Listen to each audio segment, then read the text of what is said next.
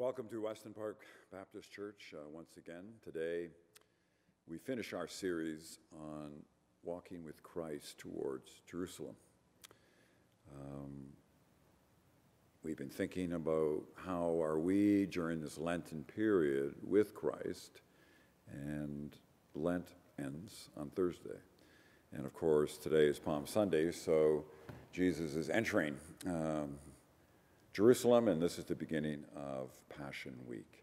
So a question we might ask ourselves is, how have we been through this Lenten time?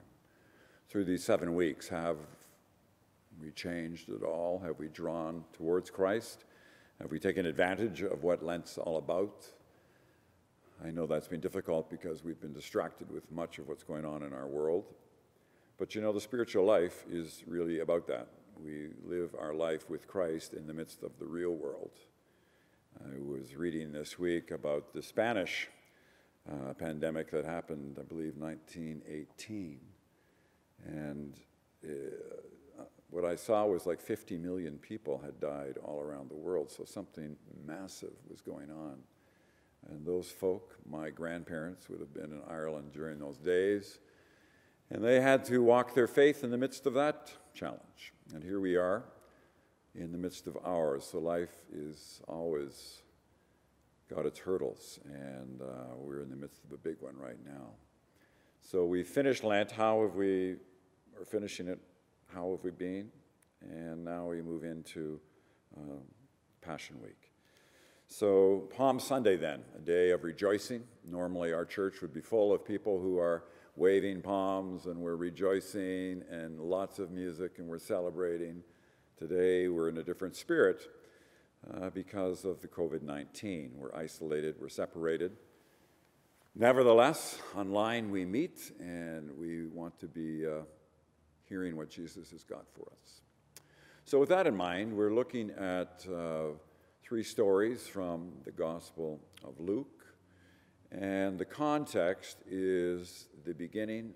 Pastor Bonnie's already read that for us, where Jesus is teaching, and there is this strange mixture of people who are listening to him. There are, quote, sinners, including tax collectors, who are at his feet and are listening, people who would have been ostracized from the Jewish community of the day, the religious. And then there are also the Pharisees.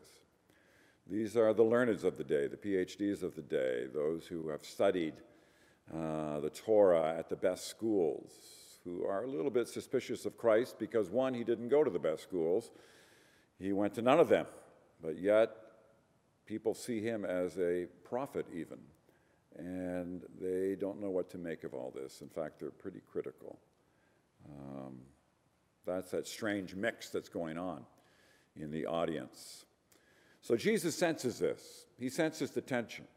He understands that, hey, some people are with me here and others are being judgmental. So what he does, which is a good rabbinic form, is he tells some stories. So he tells 3 stories to make a point to his audience of how they are responding to the good news of the gospel. Some are happy, some are drawn, others are suspicious, much like we have today. And so we hear these 3 stories. And the first story, these are all well known, is the shepherd who has 100 sheep. And he finds that one of them is lost. In my years in Bolivia over the years, I've spent a good bit of time in different parts of the country, frequently in the rural areas, and there is a lot of shepherding going on. Shepherding of goats, of donkeys, of sheep, of llamas, of alpaca. It's a part of the commerce of that country. And to be a shepherd, watching over 100 animals is challenging, and I've seen them. I've seen donkeys running down the road and a young shepherd boy chasing after it. It was quite funny. He's about 100 yards behind the donkey, and the donkey sees a break, and he's just gone. The little guy's chasing after it to try to get his burro back. So we have 100, and the shepherd finds that 99 are in good shape, they're right there, but one has been lost. One, that's the word that's used, one is wandered away. And again, in an area of like the Judean hills, there's lots of crevices. Sheep can get down into areas they can't get back. So the shepherd is concerned, and he goes looking for this one lost sheep. In fact, we're told that he leaves 99, which is a curious move, but he does it to chase and find the one lost sheep. So he goes that way, and we're told that he finds it. And in a loving, caring scene, he picks up the sheep and puts the sheep over his shoulders, which, by the way, is one of the very early pictures in Christian art of Jesus. Jesus, the Good Shepherd, carrying the sheep. That's the picture here. And he's rejoicing. He's having a good time. He's saying, hey, it's so good to have you back. I've got my 100 sheep. In fact, so much so that when he gets back, he gets together with the other shepherds and the broader community. Probably a number of people actually were vested in these large number of animals, 100 sheep. And so they all are happy when the shepherd gets back. At this point, Jesus adds a comment. And the comment is, just so I tell you, there will be more joy in heaven over one sinner who repents than over 99 righteous people who need no repentance. He's speaking to tax collectors, he's speaking to sinners, we're told, and he's speaking to the learned, PhD, religious people, and this has a little bit of a bite. How are we responding to the good news of someone who is lost and is found? And Jesus says there is joy in heaven. Palm Sunday, joy, because the sheep has been found. Interesting in Jesus' comment here, he uses the word metoneo or metanoia twice. And so you see that one sinner who repents, that's the word repentance, then over 99 righteous people who need no repentance. So I believe we have this slide for you to see. This is what metanoia means, to repent. Biblical theology tells us that metanoia is a deep change of heart and thinking. That's what repentance is, a complete reorientation toward God, which results in a new pattern of actions and reactions. It is our total surrender to God with a firm determination to fulfill God's will in all things. That's the word repentance. And in the Jewish culture, repentance was seen as a beautiful thing. Somebody repents. Somebody turns around, completely changes the direction they were going. They make the 360, they're going. And this is the idea of repentance, and Jesus uses that in this story. The shepherd finds the one lost sheep, and now they're all together. And then Jesus makes the comment on joy in heaven. So we hear that first story. The audience of Christ is hearing that first story. He goes on, he's a good rabbi, he tells another story, and this time we notice, and by the way, the shepherd figure here is standing in for who God is. And so this time, the story is of a woman in her home, a little home, Palestinian home, who has 10 silver coins, a drachma, which is worth about 10 days' wage. One coin was a week's wage. Significant. She has 10. One of them has been lost. The woman here is also standing for God, the Father. Interesting idea. And so we're told that she has misplaced this one coin, and in a little Palestinian hut, there would be no, it's a dirt floor, and there are reeds, there are maybe palms, there are those kinds of branches, easy for a silver coin to get lost. And so we're told that the woman diligently looks. You imagine how hard it would be to find a little silver coin, smaller than a dime. She's looking for that dime, methodical, searching. Just as God the Father is looking and searching for us, that's the picture Jesus is saying to this group. What happens here? Well, once again, she finds the coin, the drachma, and she is super happy. I have found my coin, the one I've lost. This actually might have been part of her dowry, some have suggested, these 10 coins.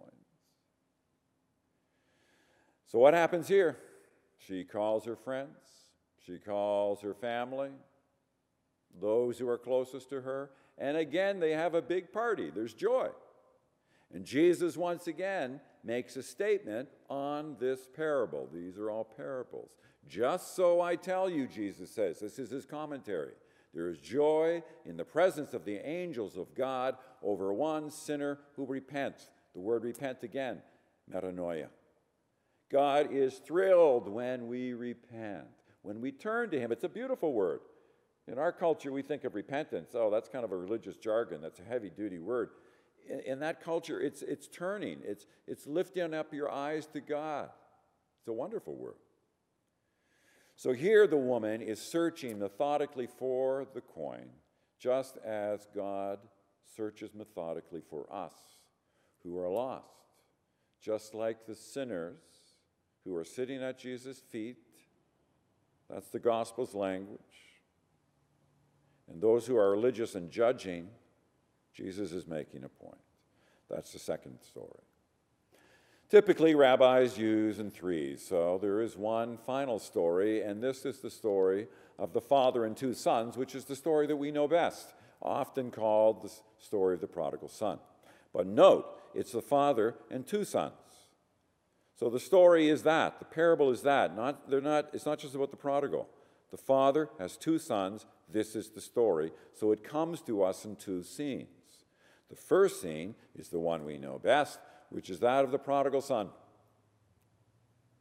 Maybe a young adolescent. And the young adolescent is bored, is tired. Man, I don't want to keep living in this dumb little town. I want to go out and I want to see the world, just as adolescents want to be adventurers and move and go. Let's see what's going on. I'm Irish, and the Irish are known of having itchy feet, and they're wanderers. The Irish like to wander. Here we have the young guy, and he wants to wander. And so he asks, and it's really blunt for someone to ask the father to get the inheritance up front, because you're really saying, I wish you were dead so I could get my money off you. The father, for whatever reason, graciously complies, gives him his inheritance. And so off he goes. And you know the story. He goes off and has a super-duper time, spends all his money, and while he has the money, he's really popular. Everybody thinks he's great. When the money finally is all gone, they all leave him. You're not of any value to me now that you have no money. And so he's desperately poor. He's hungry. We're told in the story there's a famine. So he has to take some sort of work, even working with pigs, feeding the pigs, which would, in a Jewish culture would have been like very, very shameful. That's where he finds himself. And then the story gives us a lovely verse. And it says, but when he came to himself, he said, how many of my father's hired hands have bread enough and to spare, but here I am dying of hunger. He comes to himself. Everything in this first scene changes when he comes to himself.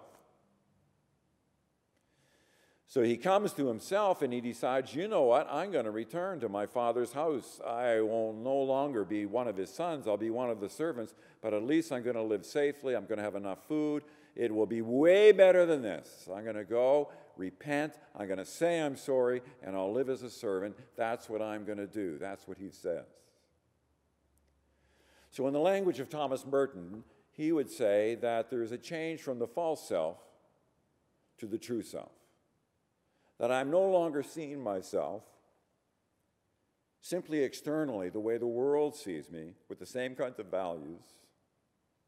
I'm not going to keep using that lens, but I'm going to use the lens of the true self, which values compassion and community and empathy and love. And I see myself honestly. That's what the young son does. And so he goes back. And again, we have a lovely scene here where the father, who is, remember, God, he is looking for the son returning. And he sees him in the distance. And he runs out to him, which, again, would be amazing in that culture. And the son starts babbling on about how sorry I am. I've really messed up. And the Father just loves. And the word is compassion, which is the word that is used of Jesus all the time. Jesus has compassion, same word. The Father has compassion. And as a result, throws an amazing party. He's so happy that his son returns. Puts a ring on his finger, sandals on his feet, a robe about him. My son has returned home. The prodigal has gone away, has blown all of his inheritance. He comes back, he's received, he's welcomed, he's loved. That's the first scene. The story could end right there. That's a lovely scene. God loves us. We are the prodigals frequently. We roam around. We are gone. We return. God loves us. Happy story. We could end right there. But it's a father and two sons. And so now we have the second scene. The second scene is of an elder brother who returns to the house, hears all the joyful noise and music and dancing, and he says to the servants, hey, what's up? What's going on? Servant says, well, hey, your younger brother's come back, and your father is just like over the top. He's so happy, he's thrown a party for him. If you remember how the story goes, the elder son is angry. The elder son is bitter. He's resentful. He starts thinking, hey, my father's never done anything like that for me. And here I am working my, tail off. And no party's thrown. So he's angry. And he won't go into the house.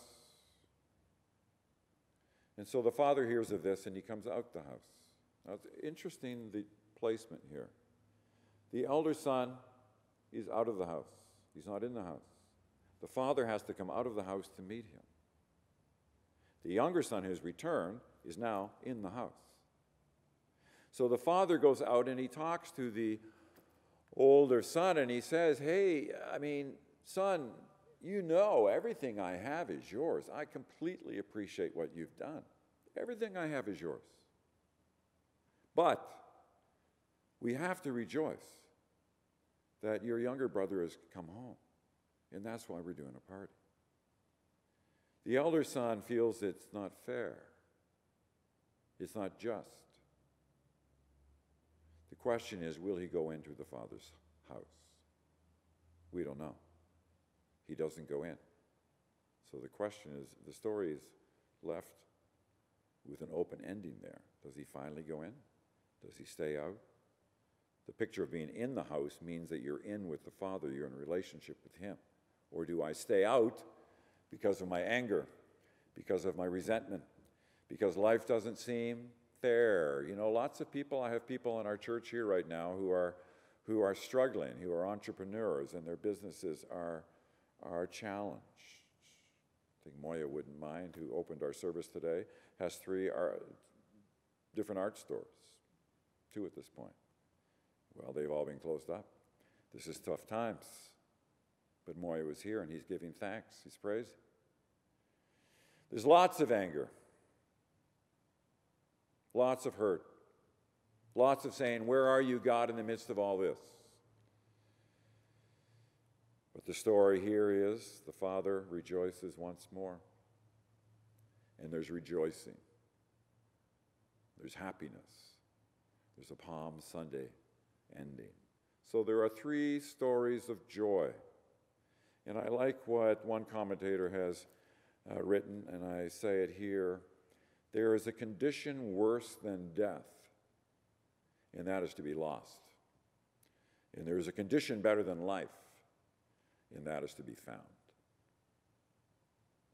And that's really the story of these 3. To know life in Christ, to be in the house of the Father and not outside, to experience the joy that Palm Sunday and Easter offers to us. We'll get to the pain. Good Friday's coming up. But here, we're on this side at this point. So hearing those 3 stories, we end with the question, all right, where are we in the stories? Jesus has told them, and he's asking the people in his audience to find themselves here. All right, I've told you 3 stories. Shepherd looking for a lost sheep, a woman searching for a lost coin, a father with 2 sons. One returns and another one is angry. Where are you in these stories? And so for each of us today, whether you're part of Weston Park Baptist Church or listening somewhere else, where are we in these stories? Are we like the prodigal who is lost? Or are we like the elder brother who is bitter and angry? If we're sitting at Jesus' feet, am I one of the sinners who is being drawn to Christ? There's something about this guy that I really want to know more of. Or am I sitting there in judgment? Lots of that going on too.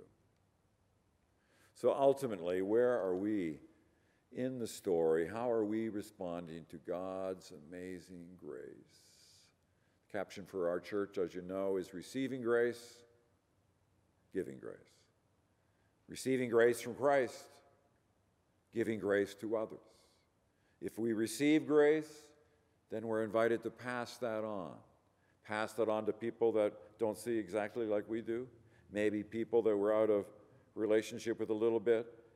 Receiving, giving grace, walking with Jesus towards Jerusalem. We enter with him and begin the Passion Week. So I pray for you and for myself and for our church community as we begin this Passion Week today on a happy note, as happy as we can be amidst the challenges we experience, amidst the isolation we experience, amidst the suffering we experience, amidst the loneliness we experience. But you know, there is a take on that. We may be lonely, we may be isolated, but it's also an opportunity. It's an invitation for you and for me to experience the loneliness of Christ, the suffering of Christ, Passion Week that's ahead of him. Maybe we can experience that in some way that we wouldn't experience apart from the challenges of COVID-19. I pray that we'll hear, I pray that we'll look, and we might respond and give thanks to God for all that he's done for us. And I say these words in Jesus' name.